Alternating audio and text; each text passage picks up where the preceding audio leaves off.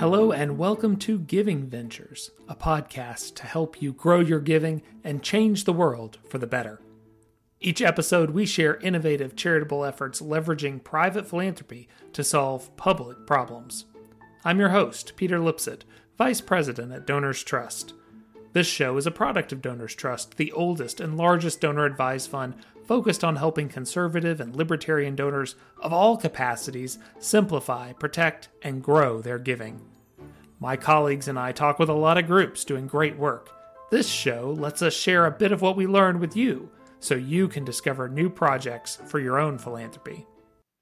In our episode on new approaches to reducing poverty, we talked about an issue we on the liberty side of the ideas spectrum probably don't spend enough focus on. You could make the opposite argument for the issue of taxes, where we could easily be accused of spending way too much time. But taxes are a freedom issue. They are a personal empowerment issue. They are a how much control do we want the state to have over us issue. Taxes are always something worth discussing, but at the time we're recording this, taxes have really come center stage. The U.S. House has translated some of the Biden administration's tax proposals into an actual bill, and the Senate is hot on its heels. At Donors Trust, we've written and spoken about some of the proposals that would be most detrimental to taxpayers. Fortunately, the House bill didn't include some of the worst of these ideas, but that doesn't mean they're off the table. And as we'll highlight a little later in the show, it's valuable to understand the ways your charitable giving can be leveraged to mitigate some of these tax changes in ways that work out well for you, but also, and more importantly, for the organizations and causes you care about most. Today, we'll talk with leaders of three groups doing the hard work of reading and analyzing, translating and fighting the proposals in this never-ending battle over taxes. These are the happy warriors of the tax fight, and I think you'll enjoy hearing about the important work they do. So let's get started. First up today is Scott Hodge, president of the Tax Foundation. Tax Foundation has long established itself as a neutral arbiter of analysis and information related to America's wacky tax system. Whenever news breaks on tax change proposals, you're likely to see Tax Foundation cited in more than one news outlet. When the House Ways and Means Committee dropped its massive tax proposal recently, the Tax Foundation jumped into action and is now working through the Senate version. Scott, give us the high-level view of what your analysis of this legislation discovered. Well, thanks, Peter. It's great to be with you and Donors Trust. We've been fans of your work over the years and have worked very closely with you and Lawson, and we appreciate the opportunity to share these things with you and your audience. We are facing one of the largest tax increases in American history, bar none. And we're looking at currently about a $2.1 trillion tax increase over the next decade to partially fund a massive expansion of government. Something we probably have not seen since the New Deal, if not the Great Society from Lyndon Johnson. And again, it's $2.1 trillion worth of new taxes, largely aimed at high-income individuals, raising the top individual tax rate from 37% to 39.6%, but adding a new surtax on incomes above $5 million of 3%. So now we're looking at a top individual tax rate of about 46.4% at the federal level only. And when you add on state and local taxes in some states, such as New York City, you could have marginal tax rates of over 61%. So we are really going back to the future here, back to an era in which we have not seen taxes this high before. And similarly on the corporate side of the equation, where the most recent Tax Cuts and Jobs Act of 2017 helped make the United States more competitive by cutting our corporate tax rate, this legislation would take us back to an era in which we had one of the highest corporate tax rates in the industrialized world. And in this case, they're pushing the corporate tax rate from 21% to 26.5%, a very odd number. But when you add that to state and local taxes, that again pushes us up to nearly 32%, basically putting us on par with very competitive countries such as Portugal and Colombia. So we'd have the third highest corporate tax rate in the industrialized world. So this is really setting back U.S. competitiveness and U.S. economic growth by decades.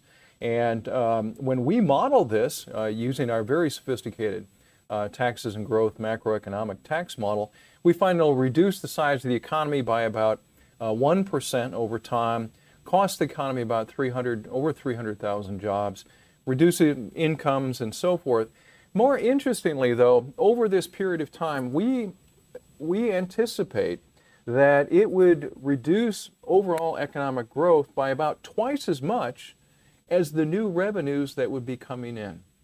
Meaning, in real dollar terms, we're set to lose about $2 trillion worth of economic growth for about $1 trillion in net revenues that this is expected to get. So this is bad for the economy, bad for U.S. competitiveness, and ultimately bad for every American. That's a lot of bad. A lot of bad. A lot of bad. Sorry to start out on a bad note. Well, so Donors Trust CFO Jeffrey Zizik did some rapid analysis of his own in our blog last week, and he suggested that as bad as all of those proposals are, as you laid out, we're fortunate that perhaps it wasn't worse. There were some proposals, such as stepped-up basis rules, that weren't in there. Do you think that's right, to be at least, maybe not optimistic, but at least feel we dodged a bit of a bullet? Or is there another shoe ready to drop? Definitely, I think that the Senate bill, which could be coming out in a few weeks, will be much worse than what we've seen. Richie Neal, who's the chairman of the Ways and Means Committee, is much more business-friendly than his counterpart on the other side of the aisle, or the other side of the Congress, in Senator Ron Wyden. Senator Wyden is much more progressive. He very much dislikes capital income and has been trying to find ways to tax or double tax capital income over the last few decades that he's been in Congress. And he's floated some proposals recently which would add a mark-to-market for very wealthy individuals. Billionaires would pay their capital gains on a mark-to-market basis, or essentially annually, rather than only when they're realized. Our model shows that such a plan would actually lose revenue because it would be such a high tax on capital gains that people would just simply reduce realizations. And we've seen that historically as well. He has other proposals that he's been floating, like a stock buyback excise tax for companies that buy back stock. They would have to pay an excise tax on that. A variety of new taxes aimed at highly compensated individuals, CFOs, CEOs, that types, and punish the companies that overpay them. So those are the kind of things I would expect from them. I don't expect step-up in basis to come back, because we have seen such an uprising from the farm community, small businesses, and so forth, that even moderate Democrats are saying, whoa, time out here. We don't think that we can support that kind of thing. So we may be fortunate on that account, but nonetheless, I would expect more bad things to come from the Senate. Now, you sent an email out with some of these findings the other day, and in that, you thanked the donor community for enabling you to create the TAG 2.0 General Equilibrium Model. Tell us what that is and how the donor community helped you get that created. Yeah, it really started more than a decade ago when we were joined, or we kind of merged with another group called IRED. Steve Enton and the Institute for the Research on the Economics of Taxation have been building this little model. And it had always been within the free market community the desire to build a dynamic tax model, one that can actually not just measure how tax changes will affect revenues. That's what we call static analysis, and that's what Congress's Joint Committee on Taxation does. But we really wanted a well-rounded analysis of the effects of these policies through a dynamic process in which we understand how the policies will affect individual behavior, business behavior, and ultimately understand how these policies would affect GDP, wages, capital investment, and mobility. And so we, over the last decade, thanks to so many donors and foundations that have underwritten this effort, we have one of the most sophisticated macroeconomic models anywhere. And it allows our economists to model these massive tax plans and understand how they're going to impact the economy, how they're going to impact wages and capital investment, and really give us that 360 picture of how these policies will affect the economy, so that members of Congress are more educated and more informed about the full ramifications of these policies, so they're not just doing it because, we're going to raise taxes, but they understand the consequences or the trade-offs of these policies. And so when I say that this tax plan is going to cost the economy twice as much in economic growth as it's going to raise in revenues. It comes from our ability to do this through this model. And because of the investment that our donors have made, we are now able to do this very, very quickly, faster than any other group, including Congress's own Joint Committee on Taxation. You know, when this bill came out on September 13th, and within 72 hours we had posted our results. And that's for a plan that has some new quirks, new types of taxes we hadn't seen before. But because we've made this so sophisticated and so nimble, and the fact that we can have about 6 people working on it all at once, we're able to churn out these results in record time and inform the debate and actually move the debate. And that's, I think, what's so critical, is that by producing this kind of information, we can change the narrative surrounding these proposals. So it's not all about taxing the rich, but this is the damage that it's going to do to the economy. And so we can turn the narrative back to the most important thing, and that is economic growth and how these policies are going to affect the overall economy. That's great. And that's so important to get that wide lens. I've always thought Congress should have a rule that bills have to show not just what's going to happen, but what the secondary and tertiary effects are going to be. Sounds like that's what this model's allowing you to dive into. So as we wrap up here, my sense of the Tax Foundation has always been that your niche in the marketplace, where you really shine, is creating that intellectual ammunition that other groups can go out and work with and take to the masses. It sounds like you're starting to get a little beyond that and look a little beyond that. Is that right? Yeah, well, you're right. Our niche has always been producing sort of where they are. Somebody called us the arms dealer for the conservative free market movement, and that our research is then used by, state-based think tanks, groups here in Washington to push back on bad policy or promote good policy. But in the last couple of years, we've really moved beyond that model into, we are really a do tank. In that we are fully engaged at both the state, federal, and international level now in taking our information to where the debates are happening. But that also has to happen with a very aggressive, creative, and full-fledged marketing and communications program, because we have to make sure that this great research gets in the hands of people who matter. Make sure that it gets into the hands of congressional staffers so that they can educate their bosses. Make sure it gets into the hands of influencers, to make sure that our research gets in the hands of key journalists and reporters, and so that we have great relationships with the key tax reporters at the New York Times, the Wall Street Journal, and so forth. But we also want to make sure that our research gets in the hands of average taxpayers to try to raise their tax IQ. And that means advertising and promoting through Facebook, Twitter, other social media platforms. And we just started a brand new program which we're really excited about, called Tax EDU. And this is our multimedia digital effort to raise tax literacy across the board and to raise America's tax IQ.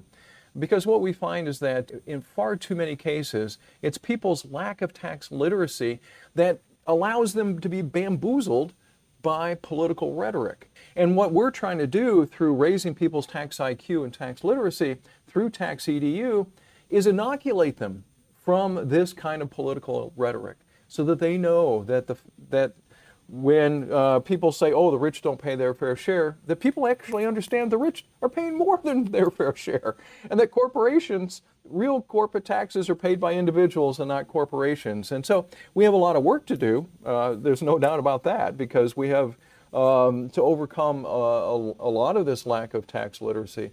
But it's an exciting new program that's bringing videos.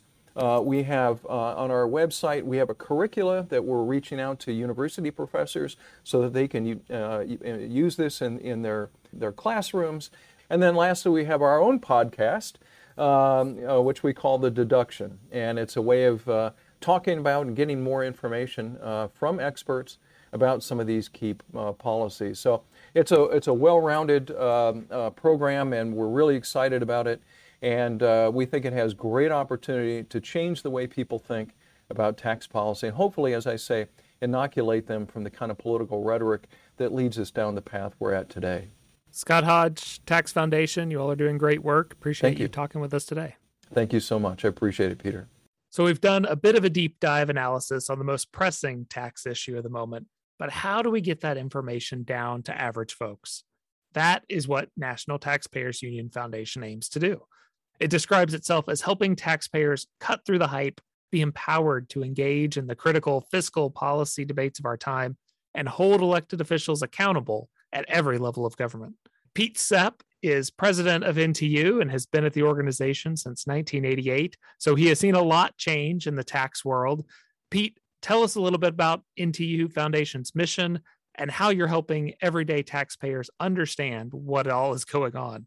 Well, many thanks for having me on, Peter. And I guess one of the best ways to describe National Taxpayers Union Foundation's mission is to talk about how we're educating, informing, and helping to analyze complex issues for the grassroots, because at the grassroots, there are a whole lot of weeds to have to try and wade through. And that's reflected in many of the projects of NTUF. It's also reflected in the projects where we are doing analysis and outreach to public officials as well. We have quite the number of activities underway, and we have launched these activities because back in 2014, when I was named president of the organization, one of the first questions we asked was, how do we compete in this space with what other organizations are doing? And the answer to that was simply don't. We need to provide services to our movement that no one else is providing, filling deficits in public education and analysis. And of course, we are all about addressing deficits, both at the fiscal level and at the leadership level. For example, we recognized that some of the most important decisions in Washington and at the state level are made when policymakers look at the score of a piece of legislation. How much spending is it going to mean over the long term? How much in revenue will it raise or reduce? Watching the scorekeepers is a vital activity, and that's why we formed the Taxpayers Budget Office to take a look at what the Congressional Budget Office is doing in estimating the fiscal impacts of bills, providing constructive criticisms of CBO's activities and mission so that we can improve the quality of information available not only to policymakers, but to taxpayers. Another project has to do with what we call the Interstate Commerce Initiative.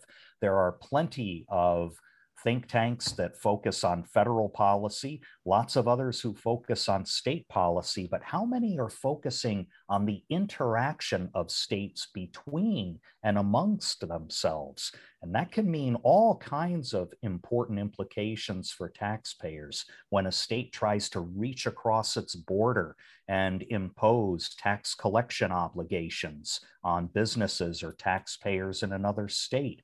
We're studying and analyzing that and coming up with solutions to make sure that the principles of federalism are respected. Same with free trade. There are lots of outfits investigating the implications and principles behind trade policy, but how do you relate those to taxpayers? That's a really important question because, after all, tariffs are taxes on the flow of commerce. Free trade initiative is trying to boil down to that question so that taxpayers and policymakers understand what's at stake with trade policy. And most recently, we just founded an entity called the Taxpayer Defense Center. What this is trying to do is engage in precedential public interest litigation on tax issues. Again, lots of public interest litigation going on in our movement, but very, very little on tax issues. And we're going to fill that gap. We've already been doing it for the better part of a year, and we have some exciting projects ahead associated with TDC. Yeah, I know the Taxpayer Defense Center has been a big initiative of yours, and we sat down and talked about it a couple of years ago when you were just launching it. Seemed to really fill a void amongst all of these different litigation groups that are popping up everywhere now. But so let's look to current events and your Taxpayer Defense Center. What are some of the areas you think the center is going to be jumping in based on some of these new proposals that are coming out?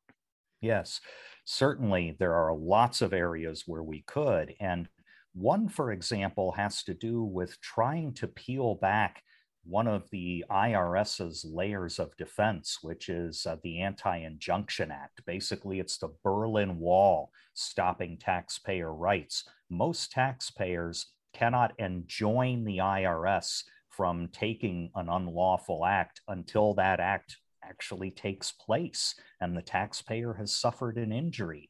We think the Anti-Injunction Act needs to be narrowed to tax controversies that are well defined and that don't necessarily disadvantage taxpayer rights. And in the recent case called CIC Services, we filed a friend of the court brief making some very cogent arguments regarding why the Anti-Injunction Act needs to be limited. The Supreme Court agreed. Well, there are other pieces of litigation happening now that might help us to open the door further to allowing taxpayers to assert their rights in court. There's a case in New York, for example, involving a penalty on prescription drug manufacturers that has implications for Anti-Injunction and Tax Injunction Act issues. And if you relate all of our projects really to the tax reconciliation bill going on in the House of Representatives and soon to be the Senate, you can see how all of our projects can interact with each other. With the Taxpayers Budget Office, there are questions of how Congress is scoring the revenue impact, not only of capital gains tax increases, but this new scheme to require reporting of bank transactions for every account in the United States above $600. Those are very important questions. And we're out there with analysis that's indicating Congress is hoping for some pot of gold at the end of the rainbow. And pots of gold are for leprechauns, not lawmakers. We need to have solid analysis and sober analysis. Same with the Interstate Commerce Initiative. When you look at the state and local tax deduction on the federal level, and lawmakers are trying to get rid of the cap on that deduction. That was enacted in 2017. Well, part of the problem there is you have blue states with very high taxes wanting to lift that cap at the expense of red states, which have kept their taxes largely in check. I mean, the formula doesn't exactly work out to blue and red, but it is a question of states imposing their policy on each other. That's an important role. Same with the Free Trade Initiative. We're going to be looking at carbon tariffs. That's a revenue-raising device in some of these bills. We need to show that this tariff is going to be a tax, and a highly unworkable one at that. And if all of this legislation passes, and there are retroactive provisions in there, Taxpayer Defense Center will be ready to challenge them in court. I love that. I love how all those different pieces work together and towards this common goal. And you have another tool in your arsenal as well. I mean, obviously the focus at Donors Trust is on 501c3 tax deductible organizations such as the National Taxpayers Union Foundation. But like so many organizations in the Liberty Movement, you also have a 501c4 that can do issue activism and engage the grassroots a bit. How does the C4 complement all that research and education work at the foundation? Well, our C4, National Taxpayers Union, is able to put some ideas into action on a peer-to-peer legislative level. By that, I mean we have not only former state public officials on our staff, but former congressional staffers who are able to communicate directly with people on Capitol Hill and in state capitals in a language that they're familiar with. And that helps to get a seat at the table, so to speak, when policy is being made. And that's a vitally important gap to fill in our movement. The fact is we have lots of organizations who are able to gin up grassroots petitions, who are able to organize hill visits of citizens, who are able to write op-eds, get on broadcast media. National Taxpayers Union does quite the number of those things, but what it can also do is get inside the room, walk those halls where decisions are being made. And that is what we believe to be a very vital contribution to the limited government movement. That's great.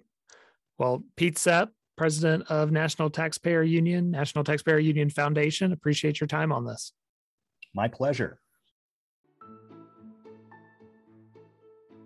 Before we get to our final guest, I want to note that if you're looking for ways to reduce your own tax burden, consider how a donor-advised fund can help. I know you're charitable. You wouldn't be listening to this podcast if you weren't. By coupling your charitable impulse with a donor-advised fund, you get a tool that can help you give in a simple and tax-friendly way. Donate appreciated assets, such as stocks, to your fund. Take the deduction at the full value, and instead of paying capital gains tax, you'll maximize your giving to charity. Likewise, as marginal tax rates increase, your donation into a fund can help you offset that tax burden. Plus, a donor-advised fund like those we offer at Donors Trust can be a charitable beneficiary of planned giving tools, such as a charitable remainder trust. Couple the tax savings with the principled partnership you get with Donors Trust, and you can maximize your charitable giving while minimizing your taxes. Visit DonorsTrust.org and explore the many ways we can be a partner in your philanthropy. And with that, let's get back to our happy tax warriors. A lot of the discussion so far has centered on work at the federal level, so let's zoom down to see what's going on in the states. 5 years ago, Ohio's Buckeye Institute launched its Economic Research Center to do reliable research and custom dynamic modeling on tax and energy, on healthcare, and other policy areas. Buckeye isn't simply doing this to serve the folks of Ohio, though. In fact, the center at Buckeye has become an important go-to source for many of the state think tanks looking for an analytical partner in weighing policy proposals in their own states. Since 2016, in fact, the center's work has saved taxpayers in 10 states more than $3.1 billion. Joining me is Ray Hederman, the executive director of the Economic Research Center at Buckeye. Ray, the center touches all sorts of issues, but let's mostly stick with taxes today. Tell us about the services the center offers and how you work with other states. Yeah, thank you for having me, Peter. So when the Economic Research Center was founded, our president, Robert Alt, realized that state lawmakers did not have access to a lot of the resources available at the federal level. We were fighting laws at states that said government spending produces economic growth. We know that's just wrong. So at the ERC, we wanted to take empirical research to be able to give lawmakers a better perspective on what their policy proposals really do. So what our team does with a bunch of economists on staff, we will take a look and say, what is the impact of this proposed tax increase? How is this going to affect the state's economy? How many jobs are going to be lost because you're raising taxes? Or in better cases, like we experienced here in Ohio, we take a look and say, Ohio wants to cut taxes. What is the best bang for the buck in terms of job growth, GDP performance we can get for these tax cuts? And we've been able to work with a lot of partners across the state level to give them the information they need to fight people promoting big government policies or higher taxes to promote big government spending. So let's dive into some of the examples. I know you've had some great wins. Like I said, 10 states, $3.1 billion saved. Tell us about some of these partnerships. Yeah, sure. So in 2019, Alaska had a tough budget year. A lot of their revenues were dependent on the oil and gas industry, and so they had about a $1.6 billion shortfall. Governor Mike Dunleavy had proposed filling this shortfall by doing prudent things of cutting government spending.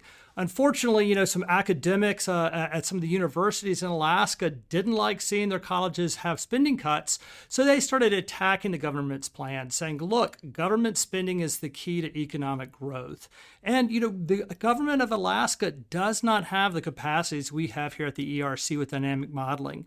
So thanks to our friends and partners at Alaska Policy Forum, Alaska state-based think tank, we started doing dynamic analysis of the proposed tax increase. For example, one of the proposals was a progressive income tax with a top rate of 7%. That's even higher than the tax rate we have here in Ohio. That's now less than 5%.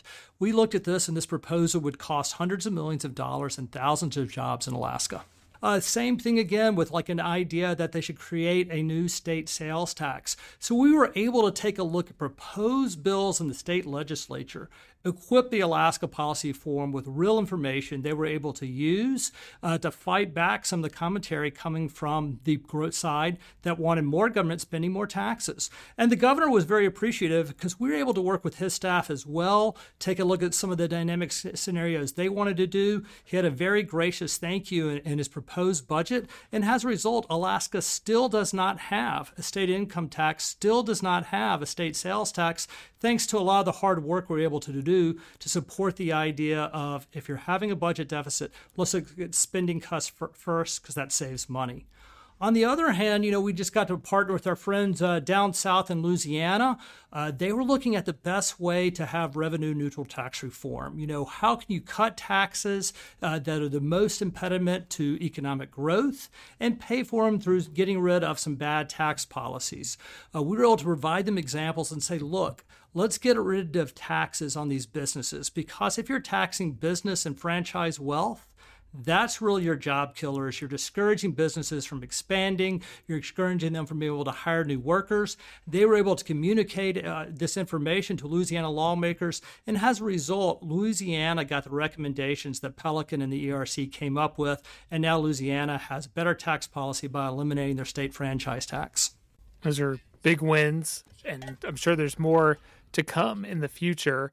I want to ask you about how the center is going to continue to grow. But first, if a state think tank is interested in working with you, what does that look like? How do they go about partnering? Yeah, we've had great word of mouth from the 9 other states that we partner with, including Ohio being the 10th.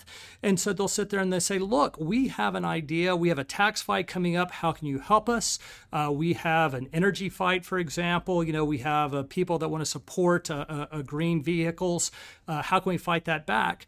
And we're able to sit there and talk to them about what a partnership looks like, being able to co-brand with another state think tank if they prefer, and give them the real-time information so they can have an impact in these policy fights, be able to communicate effectively with state media, state lawmakers, to give them cutting-edge resources so they can go toe-to-toe with proponents of big government. And so, what we've seen right now is that we're also having a lot of a repeat business where some of our friends, have sat there and said, we did great work on tax reform 2 years ago. This is what we want to do this year. And so that's when we've been able to build our clientele. And as a result, we're taking on more projects and we're doing different projects. Primarily, we started with tax, but because there's so much demand, we have been able to expand in areas of energy and healthcare policy because state lawmakers really need good analysis that takes into account the impact of taxes and the inefficiencies of government spending. We hear from donors all the time. Do these organizations work together? Are they working together? Are they talking to each other? This is a great example of organizations working together and reaching out and collaborating. Yeah, Peter, I invite everybody to come to our website, buckeyeinstitute.org/economic research center, and you can see our partnership papers, that are co-branded. And the reason is because we know that states think tanks really have that great connection with state lawmakers, and we want points on the board. When Robert Alt brought me on board, we wanted to make a difference to make sure that states could fight for lower taxes, create the most prosperity possible, and being able to partner with a lot of these great state think tanks has been more successful, I think, than either one of us realized in such a short period of time. Is there any policy area you see in the future that you're not doing much of now? Yeah, I think, there are two areas. So we're one of our economists now is specializing in energy economics, and we've done some, as I mentioned, on energy. We want to continue to look into that space because, you see things going on in Washington with the Green New Deal. And while primarily have been working a lot with state think tanks, occasionally, we have to look at what's going on at the federal government level. If the federal government takes a look and passes some of these massive plans that's going to be coming down, that's going to be putting unfunded mandates on states, we need to have an answer on how much this is going to cost the state in taxes, what's that going to do to their economy. And those are the fights that we look forward to having in the future. Ray Hederman from Buckeyes Economic Research Center. Appreciate all the good work you all are doing, and keep it up. Thank you for having me, Peter. Appreciate it.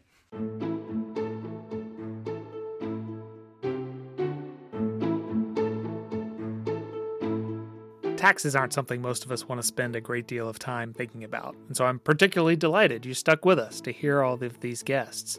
Even though they're talking taxes, perhaps it's their enthusiasm for the fight that kept you listening.